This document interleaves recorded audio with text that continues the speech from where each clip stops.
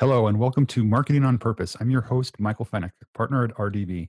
Today on the podcast, we're joined by industry analyst Jeremiah Oyang and TrueFan CMO Karen O'Brien. Jeremiah helps his clients solve how new technologies connect companies to their customers, and together we discuss how Silicon Valley has changed in the last 6 months, what is 5G and its impact on the world, wellness at work, as well as an in-depth conversation around data privacy. Enjoy.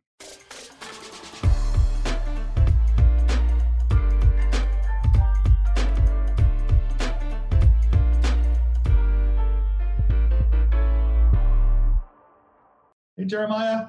Hi. Hey. So, Jeremiah, you're a Silicon Valley luminary. The last time I saw you, I think we were at the Stanford Automotive Research. Oh, yeah. Right? That was awesome. That was phenomenal. You've been featured in Fast Company. You've got Kaleido Insights going on. What's going on? So I do run a firm called Kaleido Insights, and I was grateful to have both of you as members and customers of my last company, Catalyst / Crowd Companies. And the market has changed. They're looking for a broader set of technology. So we launched Kaleido Insights as an advisory firm and with a research component. And I have a number of business partners, including Jessica Krupman and Jamie Shemansky. And we are working with large companies on a number of trends. In particular, the ones that I think are extremely relevant to today are tech well-being, tech wellness, which is coming out of the tech industry, not the healthcare industry. They're behind on this. So Apple, Google, and Amazon are like, and hundreds of startups are leading it. And the traditional health companies like, oh my God, we're competing with the tech industry. And this has become more important now than ever. Of course, those markets are merging. And then secondly is looking at the future of work, whatever that could mean, and how those two have become extremely relevant topics as of today. So yes, I am in an Airstream. I've actually had this for a number of years. I kept it kind of quiet, but after the conference space kind of dried up because of COVID, I started to make public noise that, hey, I am available as a speaker now for your digital and virtual events. Speaking of trying to be agile in the world of the future of work. And so, yes, this is called the Tiny Airstream Studios. It's in my backyard. And the top questions I get are, do you take it out and do you live in it? And the answer is no, I don't take it out. It is a dedicated office and a full business write-off. It is for business. And I haven't actually even slept in it yet. So it's just a place where I get work done quietly. Super cool. You're in Silicon Valley. Can you tell us a little bit about what you're seeing changing in the past 6 months in Silicon Valley? Significant changes. The whole premise of the importance of being in Silicon Valley is dissipating. So you don't need to be in Silicon Valley to be successful. In fact, many of the young startups are just virtual first, virtual only. Many tech companies have said we are going to shutter up the offices until X date in the future, months, quarters, years out, or some of them say indefinitely. For example, we heard that from companies like Twitter, for example.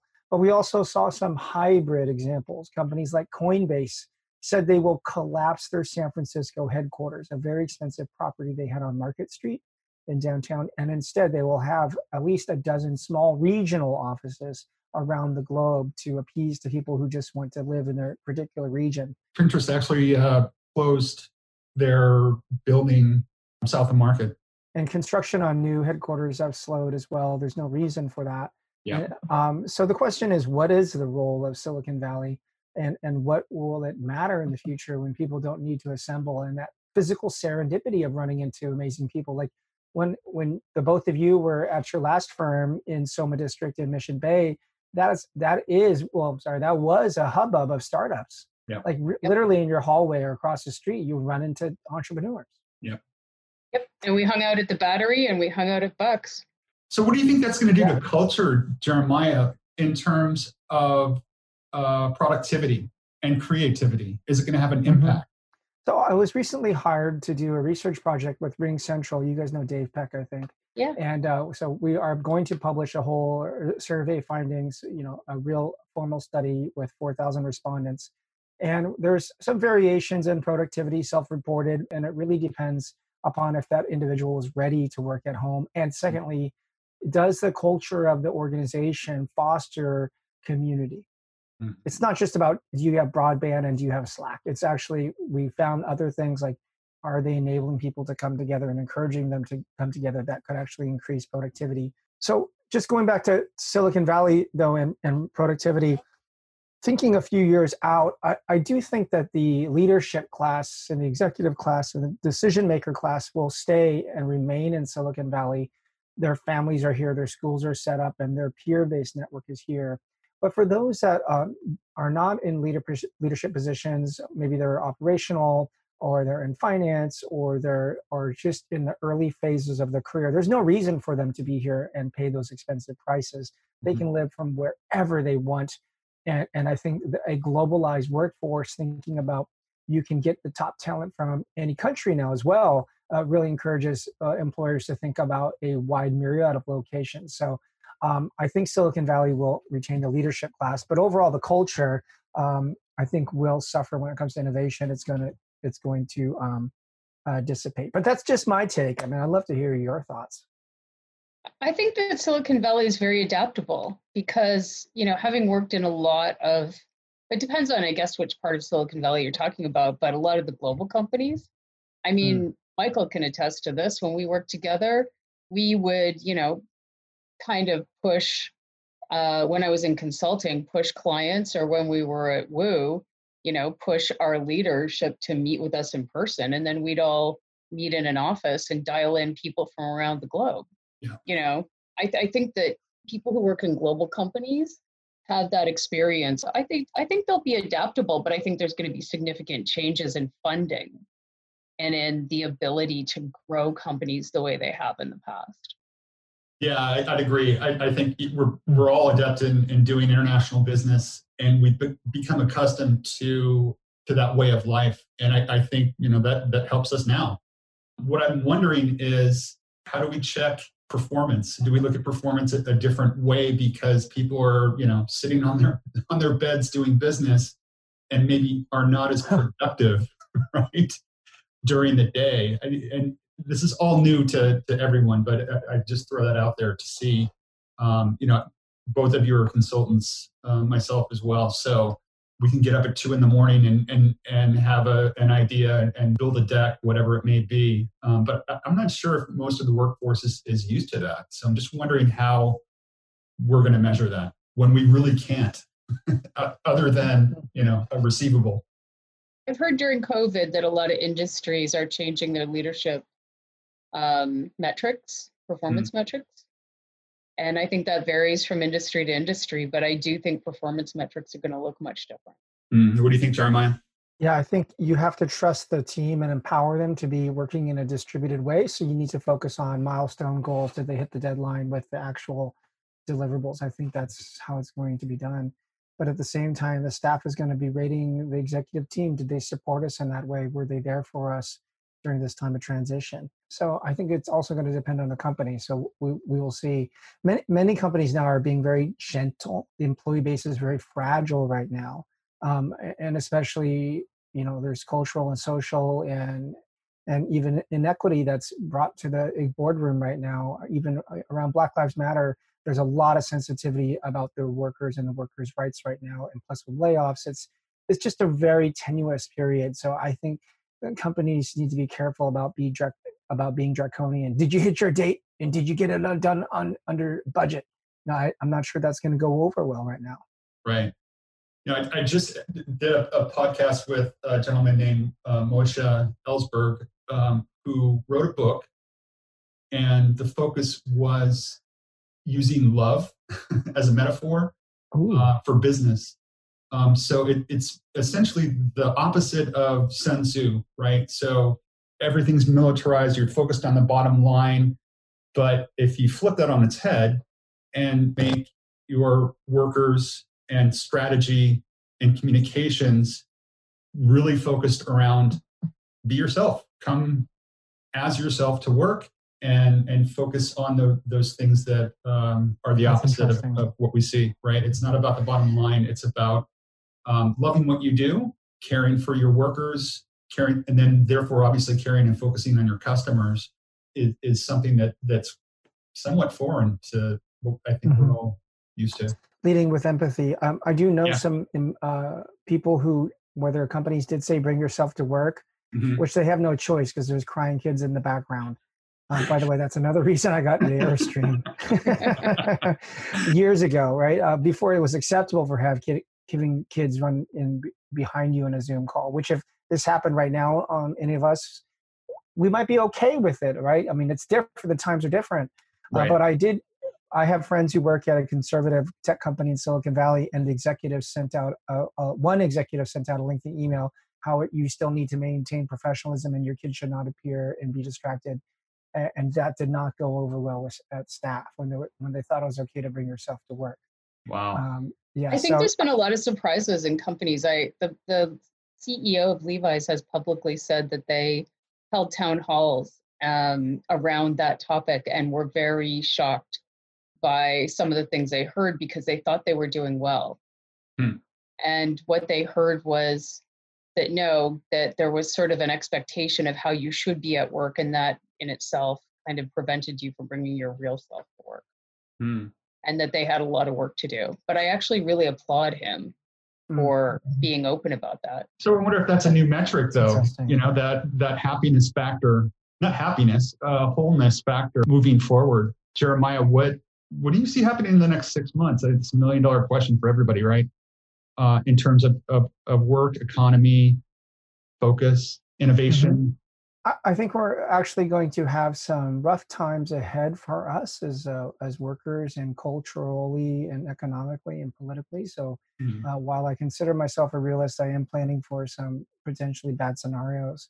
Yeah. And so something that managers need to think about is that we might see an increase in sickness and flu physically, as it naturally may happen, even though we're segmented, and as well as COVID, as well as people are sequestered inside physical buildings with maybe other people, that could increase that chance. And secondly, what's below the surface and you can't detect from coughing is mental depressions, and people might be feeling down. And I can relate to that. We all are going through significant changes right now. And so the executive team and leadership and line level managers need to be empathetic around employees. And by the way, the people who could be the most suppressed could be those people I just mentioned, right? They might be under the most pressure. So, really thinking about taking care of each other, I think, is going to be critical. If you're in the United States, and of course your partners with the United States, then you will have an economic ripple effect, but I expect significant fluctuations and to happen in November and December and January, and productivity will slow down, and we will see civil unrest, and so people might want to take off time from work to focus on political issues or on voting, and so there's going to be some flexibility required. Yet at the same time, the market's not going to slow down.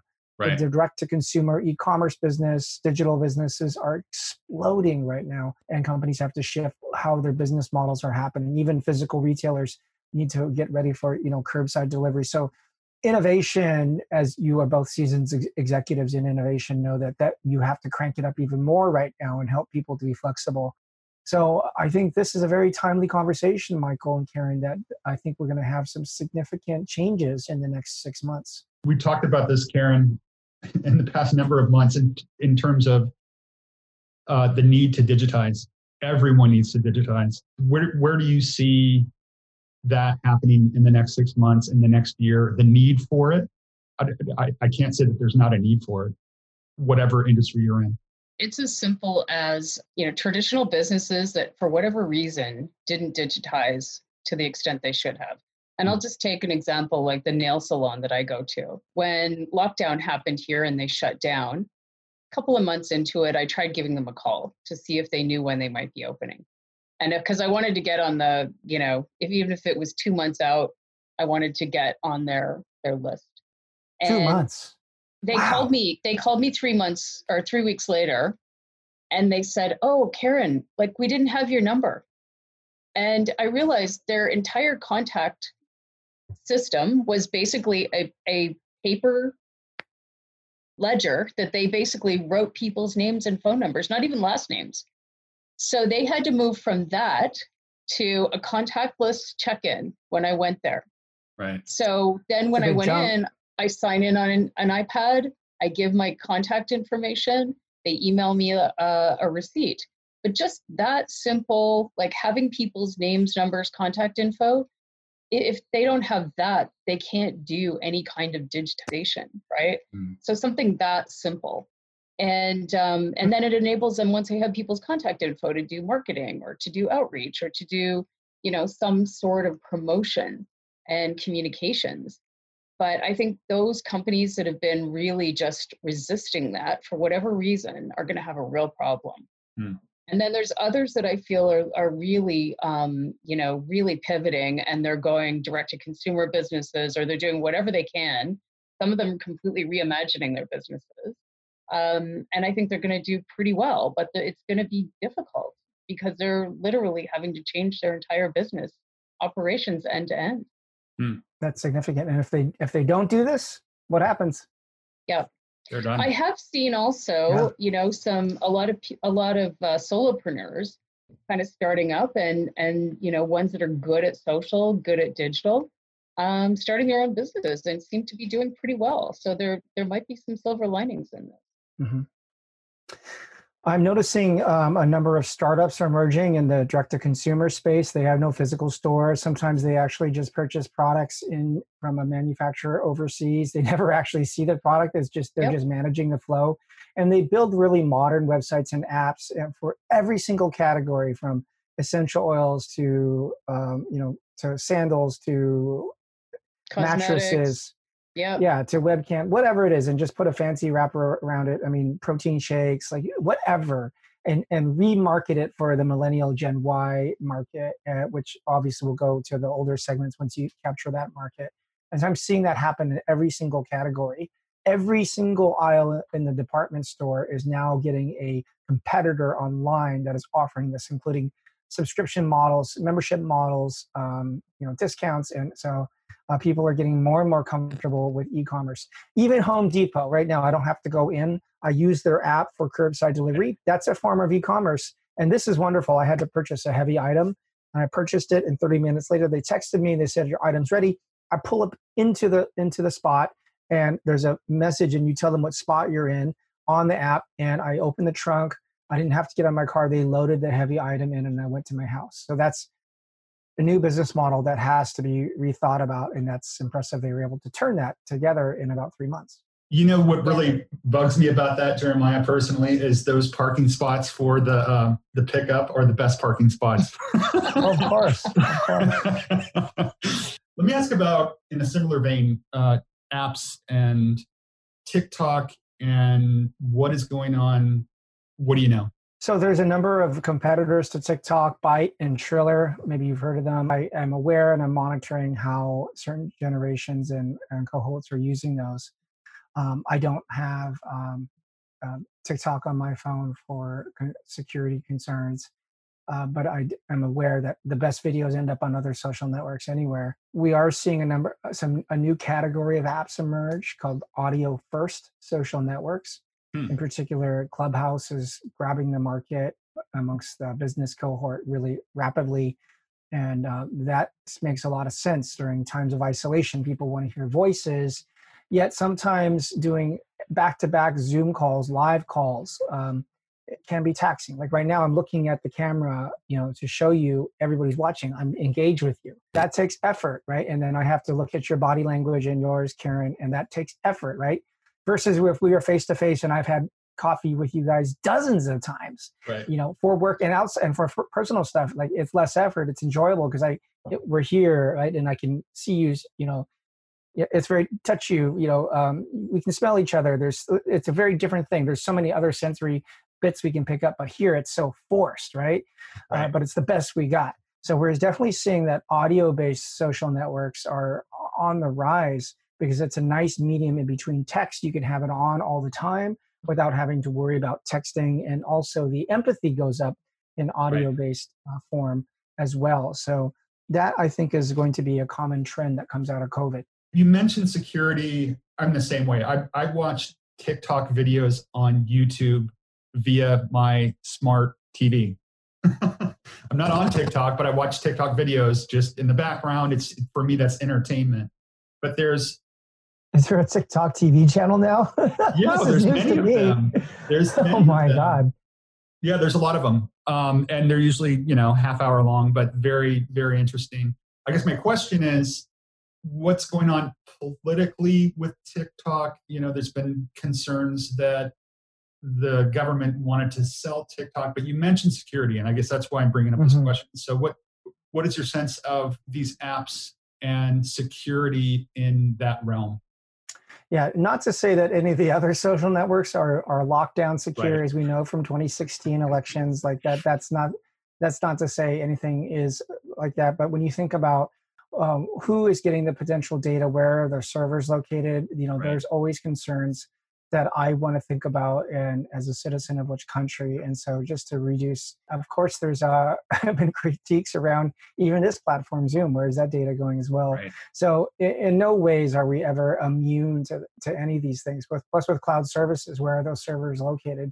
And what are the terms of service? We just don't really know. And if a user is using that app in another country, is their government sniffing that data that you're having a conversation with?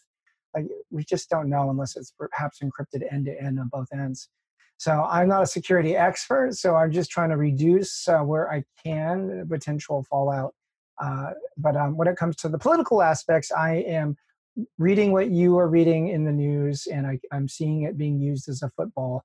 And that is something that is interesting to watch, to say the least. Yeah, I mean, one thing that I see that's really interesting, Karen, I don't know if you've seen this as well, but just security around the web in general. Growing up in the late 90s, getting accustomed to technology and then understanding what a secure server is, HTTPS. My kids don't have, and they're teenagers, my kids have no clue about data security, nor I don't think they care. And I think that happened in one generation, and I think it's scary. The fact that you just used a URL, I think that's an anachronism for the younger generations. They don't use URLs. They don't need URLs. It's true. Yeah, exactly. I don't know. I think Gen Z, they are aware. They're willing to do a value exchange. They have less money. They have a greater need for convenience, right? So yep. It's in their favor to use whatever's easy and free. That's a great insight. It's convenience, and they'll trade that off for nefarious. But extremely knowledgeable too. I mean, I've seen 8-year-olds who can hide their browser history. Oh boy. Yeah. I mean, but can they do it at the router level that the parents can see? That's the question. But yeah, I'm on TikTok. I'm on Triller. I check them all out. I have no concerns. And I will really miss TikTok if it gets shut down. I really will. What do you think of the Instagram variant, the version they launched?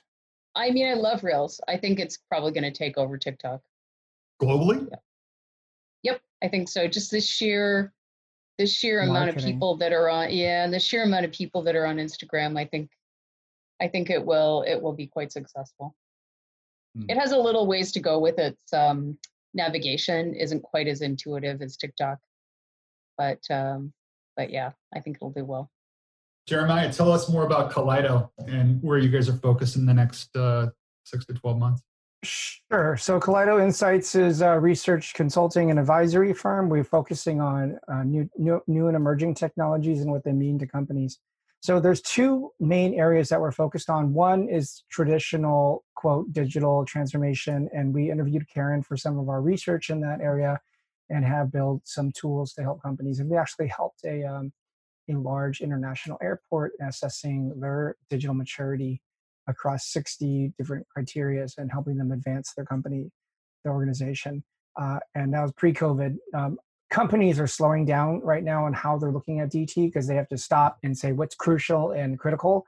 And some of them were not even prepared to think bigger. Like they're like, oh my goodness, we don't even have Slack or telecom or anything available for people at home that's secure. So they had to restart. The other area is looking at emerging trends. And I briefly talked about that. And we see this in a number of areas, from the future of work to modern well-being. We also look at digital privacy and trust, which we just touched upon. Ambient computing, which means IoT and 5G around us, and everything around us becomes intelligent. What does that mean? and other topics related to around digital and sustainability.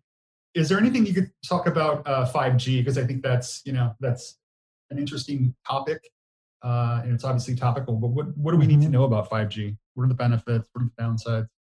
Sure. So at a basic level, the benefits are that it's going to enable point technologies, objects around us, whether they be cars or coffee machines or appliances or even smart windows, window shades. And so all of these appliances and devices inside of this is like a house basically, will talk to each other and communicate to each other in rapid order. And it'll be enabled through a 5G network. And so this is going to enable what we call this ambient computing. So the computing will be happening around us. And potentially it could be happening point to point or peer to peer. That's also called edge computing. And the importance of that is that it can happen without relying on a central server. So it can happen faster and it can happen independently. And so the computing could be happening in a more distributed way, therefore increasing the power and speed. So none of that really matters. That's all technical. So the end result is the non-living world around us becomes, quote, intelligent and aware and can start to act on its, because it's connected, and can start to behave in an intelligent way around us. And that's both exciting and frightening at the same time. In fact, I did a TED Talk at the Frankfurt Auto Show called When Cars Become Alive. And it was basically that premise is like what happens when cars are self-intelligent and can talk to each other and can talk to the grid and can talk to the cloud, and they can eventually know when to get their tires changed, and they know when to get recharged, and they can do it on their own because they can drive themselves, and they can deliver people and or packages. And the main thrust of this is combining machine learning and this connected devices. At a certain point, it'll know it's at full capacity. It's being used maybe 23 hours a day, and it's earned money by dropping people off and cargo, that it actually has enough money to purchase a replicant car, perhaps entirely on its own. And so that's kind of on its to hire a team around it to do its work. In essence, like imagine appliances. Your air filter should automatically know when the purifier needs to be replaced. So it orders it on its own from the website, and it's delivered to the house, and it orders a repair person to come in that's trusted and changes itself. And when it's at the end of its life after maybe 10 years, it knows it needs to replace itself and purchases a replacement for itself and hires somebody to do it for them. I mean, so that's the levels that it could go on to.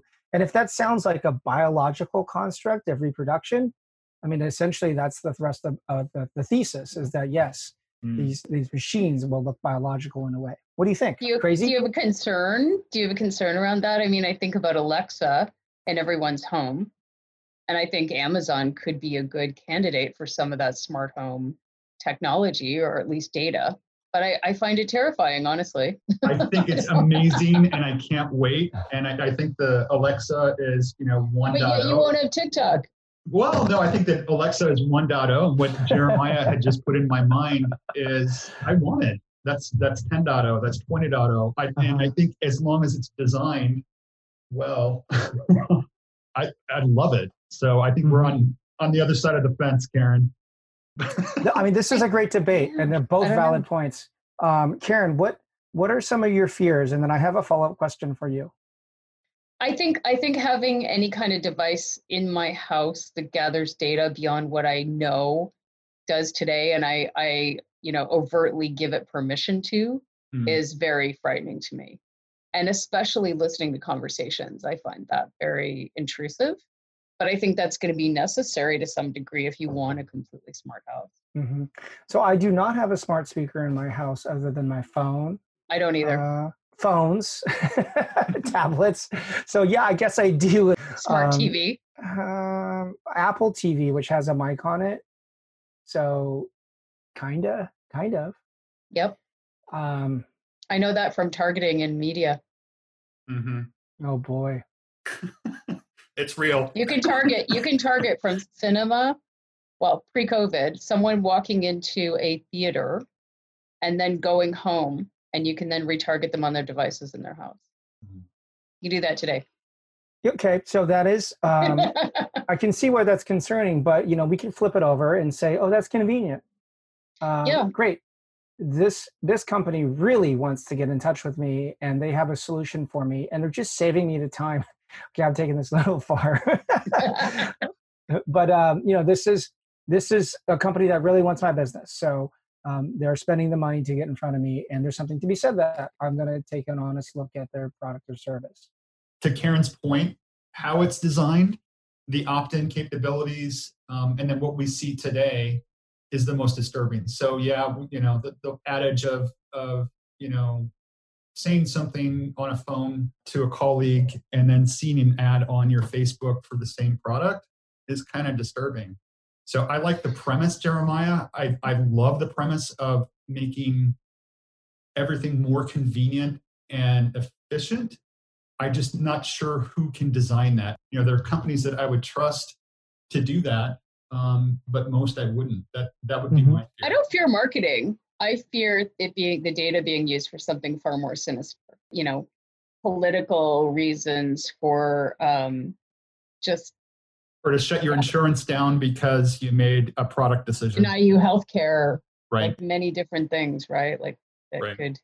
could happen. So let's so I think both of your points are excellent, and the duality represented in all of us. You brought up both of those points, so I think they're both fair. But going back to 2010, 10 years ago, like just imagining like if we had this conversation, like, oh, I'm really worried about this, but and having a phone that listens to us, like I would never do that, and I would never have a smart speaker in my house. I would never do that. I'd never have a self-driving car or assisted car that helps me park. But that is a common thing that people are willing to do now for the convenience. So, or access my bank online. And you guys know that firsthand through your work, right? So I think this, happens slowly, and the tech companies are patient, right? They can be generational in this, and slowly releasing this. So I think this is part of the natural thing, and I think it's almost impossible to stop, unfortunately. Do you think that it's going to happen slowly or it's going to accelerate? For me, I think it's going to accelerate with all the noise that's going on around us. We have people or entities have opportunities when there's chaos, and I feel like we're in chaos. And I feel like Hong Kong's a perfect example. What's happening in Hong Kong and the political changes with China, and I hate to bring up political things, but it's just a good example of geopolitical events happening when there's distraction. And I think that technology is no different. It usually takes a foothold, and just like Moore's Law, things just keep 18 months. Yes, exactly. Yes. So I suppose it's all relative. So going back to when would we have a smart home or office? I don't think it's going to be like, 2021, everybody's going to have that. So my point is that it'll just slowly and incrementally, like we're 2 generations of appliances in our homes away from them being 5G enabled and connected and doing something useful. So I think that's, going to take several years. But I think when we have this conversation again in 2030, and I know we will, we'll was like, wow, look, we should rewind this tape and think about like what's happening here. I actually did want to share another crazy idea with you if you're open to the wellness. Okay. So this one gets me in trouble a lot. So I just want to first set the stage that I am going to be a little provocative, but I hope it sits with you, and I hope you think about it for those that are watching. The tech companies already know with great certainty and accuracy with high percentage the natural expiration dates are of our natural lives, down to the month and year. They already know. Of our lives, you mean? Correct. They already know. And that's through data analysis? Mm-hmm. And more importantly, at population level and big data analysis. Yeah. Now, I realize this is a very provocative statement, and I can see you fidgeting, Michael, and go, oh boy. But this is actually not new, right? You come from financial. It wouldn't surprise me, honestly. Really wouldn't surprise me. But then I'd like them to tell me, like, how long do I have left, or give me some hints. Like, do you want to know? Maybe I don't need insurance for the next 20 years. I don't know if I want to know, but what are the pillars? Yeah. What are the pillars, Jeremiah? What do you know, or what do you think are the pillars that they have that foundational? Sure. information. So you're both financial services technology former executives. So you're aware of insurance and life insurance and how they have the actuary tables, although that wasn't your primary business, but I'm sure you understand that's based upon population level and demographics and biometrics that they capture on a one-time report and medical records when you go in once a year. Now, this company, Apple, is collecting my information not once a year, once a second. Yeah. Health information. Yeah. Constantly. Lifestyle. They know how much I sleep. They know what I'm looking at. And then Google search engines know, what did I search for? Is it medical grade information? And the location data, many of the apps and locations, they know, did I go to the gym or did I go to Taco Bell and McDonald's? They know. And they also know what did I order and what type of food did I eat, and that information is gathered. And it's being done at a continual data capture versus one-time reports. Then you multiply that by other people, middle-aged men like myself, perhaps Asian American descent, similar economic, and they know my weight and my circumference of my body. You can see that from photos or the clothes that I've ordered, and they have a lot of information about my heart rate information and how well do I sleep. And you could draw up a model, how healthy is this person, and then run those models by other people similar to that, and then start to forecast how long would that person actually live based upon their lifestyle. And so that's the thesis that I have. They already know. So the question, I suppose, Karen and Michael, is, do you believe that thesis that I brought forward? Well, Karen already does. And secondly, if you want that information, Karen, how much would you pay for that information? Then Michael, you said you didn't really want to know. How much would you pay to make sure you and your employer did not find out? Let me answer first, because I think it's a little bit more complex. I don't want to know because I think I have a certain destiny. I'm more concerned about the effect on my children and their future and the determinations that are made based on my data, if that makes sense. So I guess I'm not selfish in terms of, I want to know when my end date is. I'm more concerned about that data technology affecting the innocent, if that makes sense. Mm-hmm. Yeah, that would be traumatic. I don't know to if have I that would want to know. Sorry, go ahead.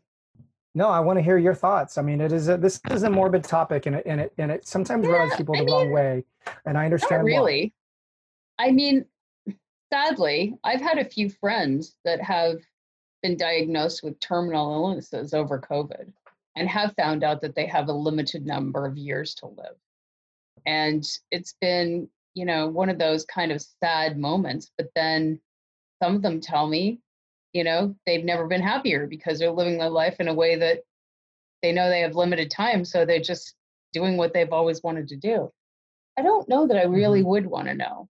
I don't know. It'd also be hard to keep it from you. Like if companies would start marketing to you differently if they thought you were ill. I never thought of that. This is my point. I wanted to flip this on the head from being not morbid, but to being beneficial. So if a company, if it was Apple, I would trust Apple. Anybody else, probably not. Understood a thesis of, okay, so here's kind of where you need to turn right instead of turning left. You need to eat more greens, or you need to, walk more. I think if we turn it from a morbid to a benefit from a communication standpoint, that to me would be really exciting.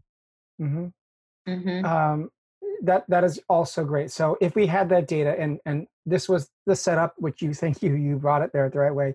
If we had this information on our longevity, we could potentially use this information to increase our longevity because we can know which behaviors actually would increase that and the quality of our lives. So absolutely, that's helpful.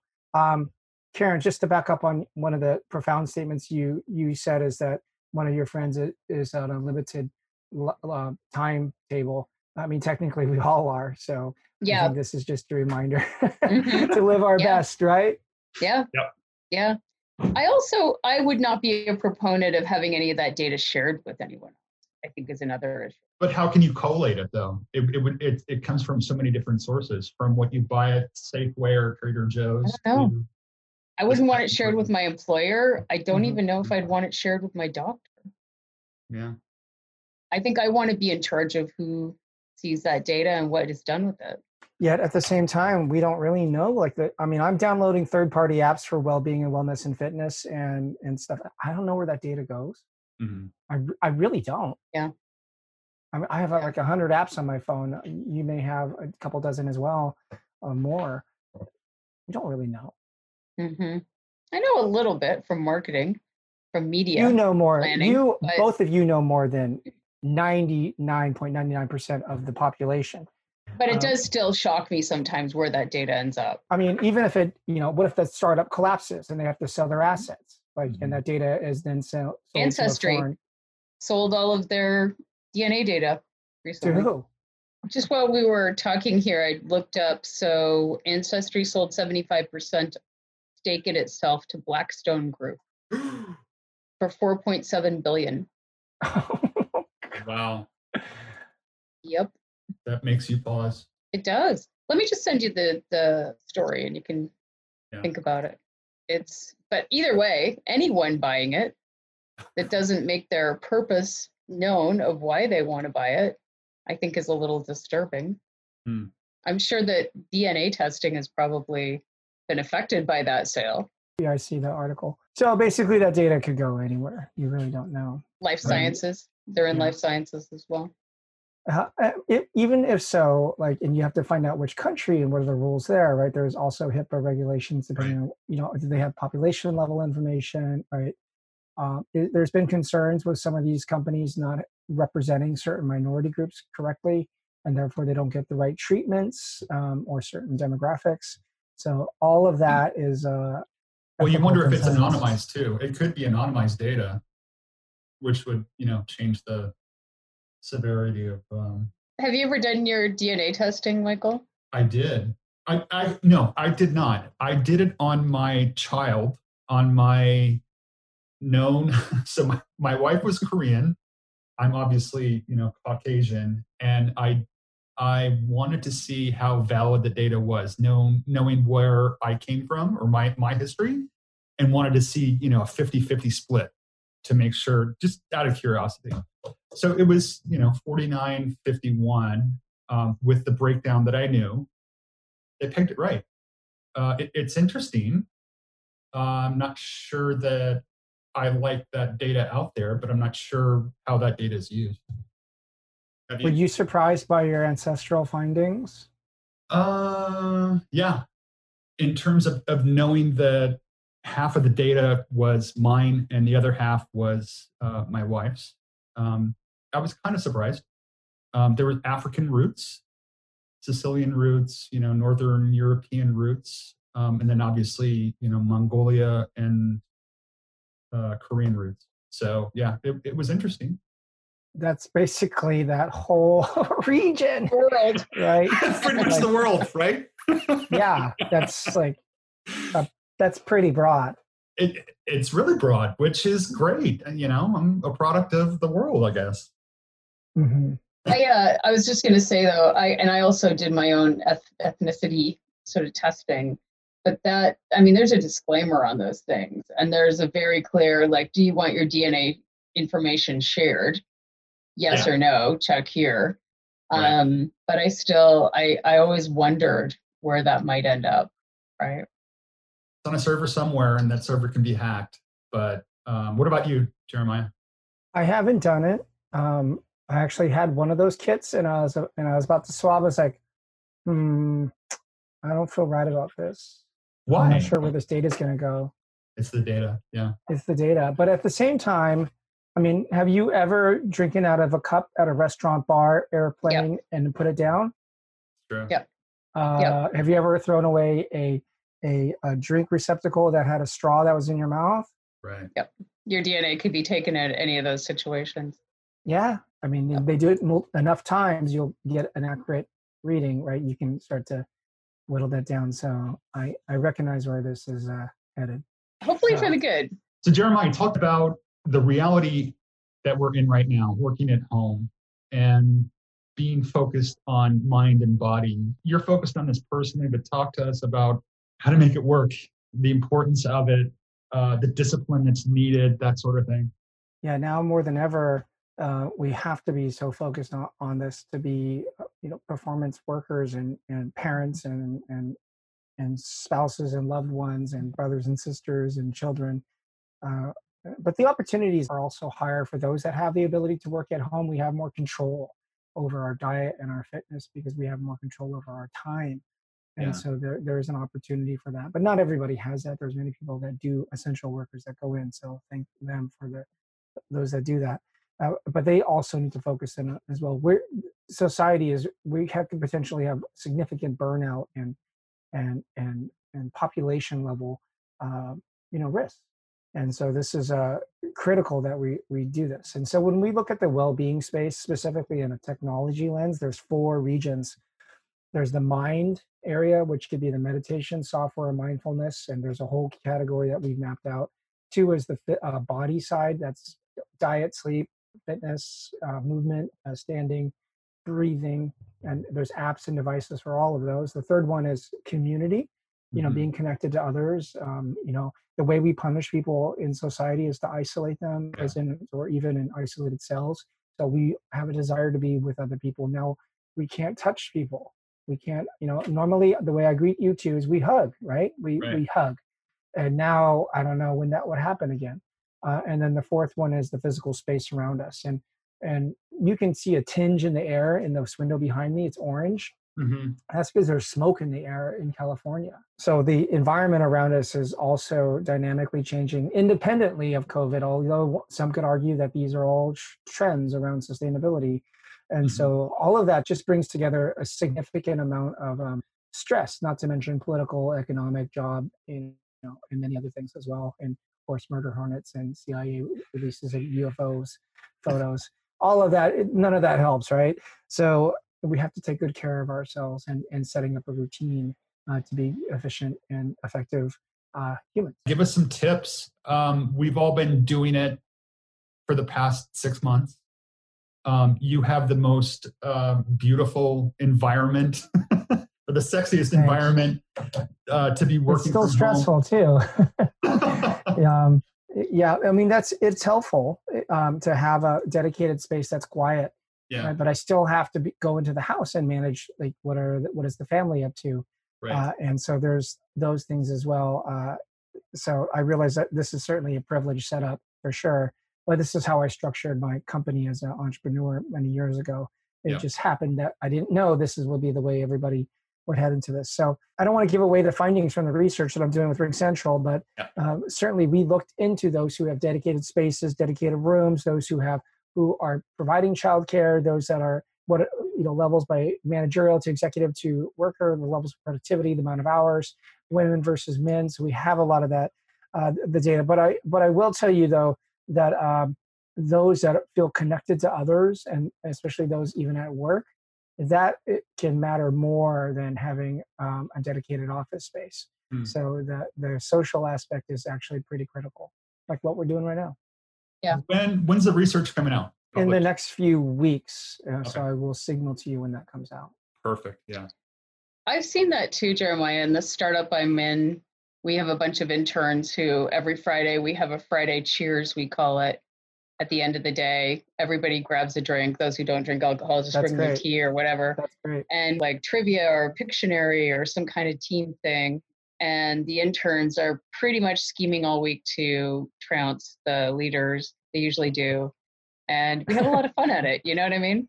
We do. That's so important. And people really need that connection. So I think that's critical in addition to that.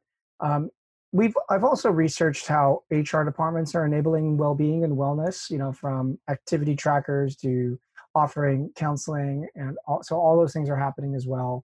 There's a number of even software companies that broker deals with HR departments. So this is a wide range of formal offerings from the central office to your daily practices that you manage on your own and managing diet.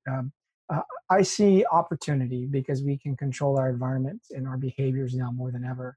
So this is a time to restart some lifetime and lifestyle habits.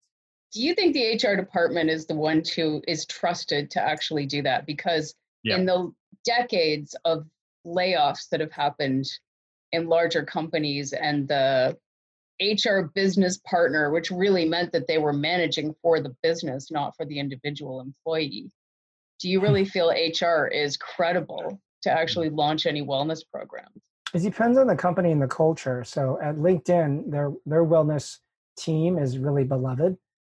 And the company culture is, of course, supposed to be about employees. That's what their culture is. And so they have the right to do that. But if they suspect that this data is going to be used in order to change insurance or get rid of people with pre-existing conditions, which of course would be a HIPAA violation, then people are not even going to use it right, and they're going to fake it. I talked to wellness managers in HR, and they said that some of their employees would fake the data. They put their activity tracker on their dogs. So what I would love for you guys to do is to go to joinclubhouse.com and get on that platform. Okay. I thought you couldn't get in. They're opening it up now. People are getting in. I'll go. Yeah. That is where I think we should focus our time. Do I need a referral from you, or can I? No, literally public? I don't think so. I think it's starting to open up public now.